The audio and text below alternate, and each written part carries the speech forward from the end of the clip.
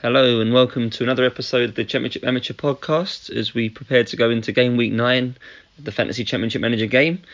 And the main things I wanted to talk about in this episode is sort of the focus on individual matchups within matches within the game, player positions, and some thoughts on which positions might excel against which opposing formations. My main reason for looking into this is some comments from Luke in various places, the main game streams, some individual chats we've had, some messages he's left within various chat groups we're in together, relating to teams playing wing backs that give up the wide areas against teams that play more of a 4-4-2, where they've obviously got two wide players in direct opposition against that wing back. It was interesting because I think game week 7 was the week that really shone a light on this for me, and this is where the following matches took place. So in game week 7 we had Sunderland 2, Tottenham 2, we had Man City 1, Ipswich 3, and Derby 1, Man United 4. Obviously there's some mixed results there. So the team with the wing back has won 1, lost 1 and drawn 1, so it's not that, but there's quite a big similarity across these three fixtures in this game week. And it's to do with the left wingers of the teams playing the 4-4-2. So if we look at Sunderland Tottenham first, Sunderland attacked pretty well in this fixture, 9 shots on target from 12, and Julio Arca in that game scored 2. He got an average rating of 10, and he got man of the match. So in that game against Tottenham, so he was playing left midfield against Darren Anderton playing wing back. Interesting on the other wing as well in that game, Gary Till, who was playing right side for Sunderland, ended up with 6 shots in that game, 3 on target. So the Sunderland 4-4-2, the wingers did very well against Tottenham wing backs. Moving on to Man City Ipswich, say Man City were playing the 4-4-2 at home and they lost 3-1, but they had 16 shots, Man City, of which 8 were on target. Danny Tiatto playing left side, scored 1, he got a 9 average rating and man of the match. Ipswich was slightly different in this game. They weren't playing wing backs, they were playing a flat back 5 with the full backs running up, but no wingers again is the main thing for Ipswich. Only one player occupying their wide areas. Interesting in that game was Paolo Wanchope, who did quite well for Man City attacking wise. He had 6 shots and 5 on target. Then the third game was Derby Manchester United, where Ryan Giggs playing left side for Manchester United against a Derby wing back, scored 2 and he got a 9 average rating. Luke Chadwick was also Man United's man of the match in that game. He got a 10 average rating playing on the opposite side down the right. So from these three fixtures, it's clear that the left wingers especially did very well, but there was also some good performances from the right wingers in teams playing sort of 2 players down each wing against a wing back, or against 1 player down each wing. So I think it's fair that the wide players largely had the big impact on the game for the teams that were playing the 4-4-2, and I say it was the left wingers that were mainly in the points.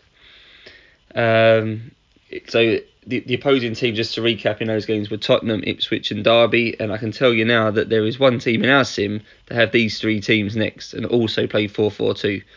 So the next 3 games for Watford are the team I'm talking about. We've got Tottenham at home next, then Derby away, then Ipswich at home. And we all know who Watford's left midfielder is. So Milan Petkov, 7 million left midfielder, on set pieces for Watford. Based on what I've just explained to you from what happened in game week 7, there's a reasonable chance you'll get some points in these 3 games because he will be playing left midfield against 3 wing backs. Probably fairly obvious to point out that Petkov doesn't have identical attributes to the wingers that I mentioned earlier, but I suppose his numbers aren't dissimilar in the key areas, especially with Tiatto. So Petkov does have 20 acceleration, hasn't quite got the dribbling or the flair of the likes of Arca and Giggs, but his numbers are pretty good. I think his dribbling was like 16, 17, his flair is like 12, 13. He's not particularly dissimilar to Tiatto, apart from he's got more acceleration. So it really shouldn't sort of limit what Petkov can do in those games. He's got good enough numbers in the main sort of wide player attributes to have an impact. So I think more important than what Petkov's numbers are that the 3 opposing teams should line up tactically the same against Watford as they did in the fixtures they had in game week 7. So we'll start with Tottenham in game week 8. Tottenham will play attacking even though they're away. Attacking with short passing is what they play away. That's what they played against Sunderland, and they'll play the same against Watford this week. I think the sim data people have already shown suggests this should be a goal fest, with Watford also attacking. Interestingly as well, Watford's home formation is exactly the same to Sunderland. So we've got a 2-2 in Sunderland-Tottenham. I would expect this game to play out in a similar fashion. Lots of shots for both teams. I think 2-2 is among the most common results in my sim data. So I wouldn't be surprised if this was 2-2, 3-3, 4-3 to someone. I think someone shared on the Discord chat there was even a 6-4 in this game. So lots of goals, and I imagine Petkoff will be in the hunt for some points. Then Watford go on to play Derby away. Derby will play attacking and mixed passing at home. That's what they also played against Manchester United. So Derby will set up the same, hosting Watford as they did when hosting Man United. So Watford will be a bit different because Man United would have played attacking direct when they played away to Derby. Watford will be on normal mix. So it may not pan out exactly the same, but there should still be some scope for some Watford points, with Petkoff playing against probably Nicholson down that side. And then third game in the streak is Watford against Ipswich, and Ipswich will play sort of normal mentality and mixed passing like they did away to Manchester City. They'll do that again against Watford. So, and then obviously in that game we'll be up against the right wing back, Petkoff. I'm not sure if Clepham's suspension will run till then, or whether Tarico will probably be what side Tarico will be playing on. It could be Jermaine Wright, but either way, so you're getting Watford with a double up against that wing back. Also, I suppose when we're looking at Petkoff, he's on set pieces. He's got 16 for long shots, so he's got the opportunity of some of those going in. So I think there's lots of avenues that Petkoff could get some points across these next three fixtures, and that's all because of the matchup of what he's going against the three wing backs. I think it's worth pointing out as well so far that Watford haven't really had that luxury yet of playing against a team setting up with one player in the wide areas. I think we could go back to game week 7. That's the only real example of that. Watford in that week were away to Everton, who line up with a fairly bog standard wing back formation. The sort of 3 centre backs, or 2 wing backs, 3 flat central midfielders and 2 up front. Watford did okay in that week. They had 13 shots, 5 on target, and again it was a 2-2 game. So I say it's another strengthening of the case really that Watford attackers, and especially their wide players, should go well. So just going back over this again from a matchup point of view, Watford's sort of wide players should have their best fixtures of the season across these next 3. I don't think there's another run like this where they'll play in succession a team that play wing backs against their 4-4-2. And I say it's an advantage they haven't really had the chance to profit from yet. They've played against a lot of teams also set up similarly to them. So it's a great chance for Petkoff to get points. Maybe a chance for Joe Tessem if he carries on playing down the right as well as a massive differential. And I think probably also a good chance for their strikers. So anyone looking at cheaper strikers for the next few fixtures, especially those who need to move off of Wanchope because of his red card, then I think a Watford striker could do well for the same reasons as Petkoff, because the fixtures suit their attacking players. I think Andy highlighted on the main stream, or Luke highlighted on Andy's behalf, that Tommy Smith would be his sort of differential player this week, and I would agree with that. I do think Smith is marginally ahead of Helguson, although he's a little bit more expensive. I think I'd rather have Smith than Helguson if I was going to choose between those 2 Watford strikers. It's probably worth pointing out though that the main reason for that isn't because of the last game. So I'm not a believer that form has any bearing on this game. So I'm not picking Smith because he had a more eye-catching performance in that loss to Charlton in the last game week, because Smith had 10 shots and 5 on target, which was more than Helguson.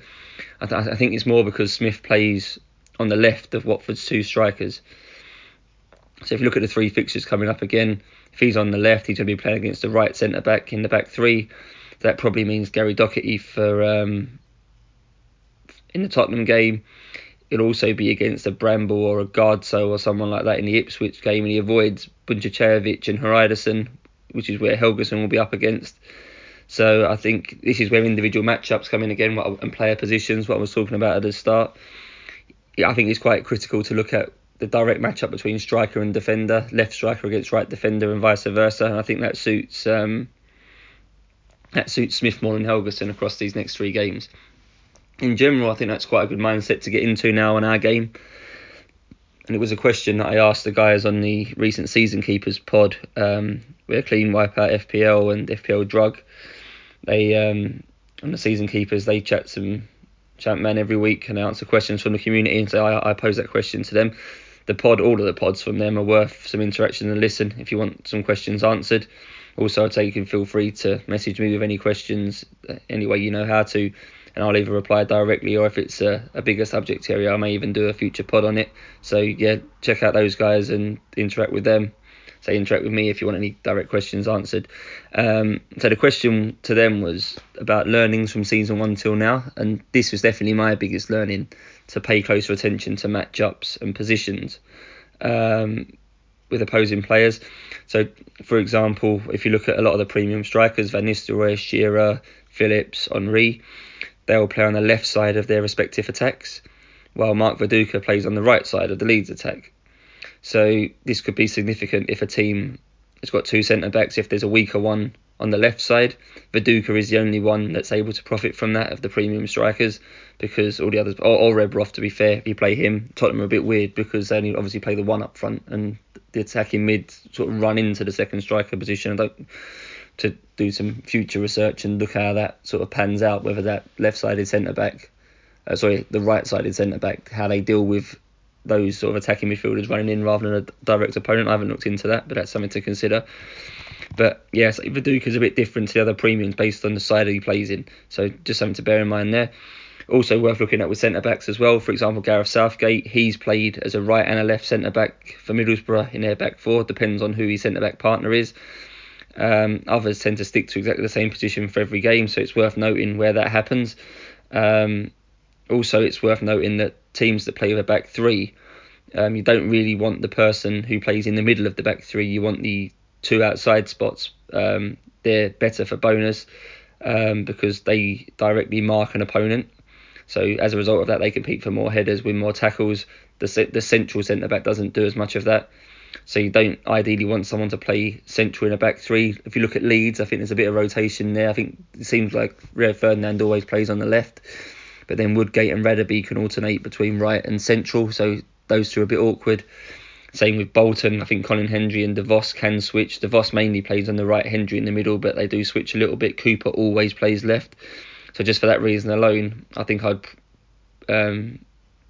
would rather have Cooper of those 3 Bolton centre-backs, just because you can guarantee that he's going to be on one of the outside spots. So these are small subtle things really, but they're worth considering, knowing where your defender plays exactly, knowing who they're going to be up against. So just talking about what I've just talked about there with Cooper, who plays the left side, he's obviously going to be in direct competition with a right striker more often as well, which means he avoids all of those premium ones that I've spoken about. Maybe that's it's an interesting topic to touch on as well, because if you're a right centre back playing against the premium left striker, is that a good thing? They'll probably be busier, but they're probably less likely as well to win their respective battles. So I'll let you know. I'll let you just sort of decide whether you think that's a positive or a negative to have more to do but be struggling more to do it, or less to do but do it well. So just something to consider there. Just because I'm talking about teams with wingers on this pod playing against teams with wing backs, probably just also worth pointing out that Chelsea are a good team to target in the coming weeks. They obviously host Millwall this week, who sim data suggests are the worst away defence in the league. In my 10 sims, Millwall only scored 1 goal, so Chelsea clean sheet looks good. Obviously their fullback should be very good as well. Babayaro could be a great differential this week because he'll be playing down that left side, and he and Zenden can get like a 2-on-1 overload against the Millwall right-sided player. So and then following on from Millwall for Chelsea, they've got Ipswich away and then Tottenham at home. Again, 2 other teams that play wing-backs. So for Chelsea with their 4-4-2, easy home game this week against Millwall, then 2 teams with wing-backs. So Babayaro, Zenden and Carboni, all serious contenders for points over this run of games for those that like to target fixtures. Also, my sim data this week suggests that Gudjonsson's probably the best captain to own if you're prepared to go there. So yeah, just to finish, for those who want to take their understanding of the game to the next level, I think looking at direct matchups is a good thing to look at for planning future transfers. And I think that spans quite a few areas as well. It could be formations. It could be identifying when a team plays defensive and so they barely attack. So not a good week to have their attacking assets. Leeds, for example, this week. Look for games where there's a style clash, such as a team playing offside trap versus a team playing direct. That offside trap tends to work better against direct teams.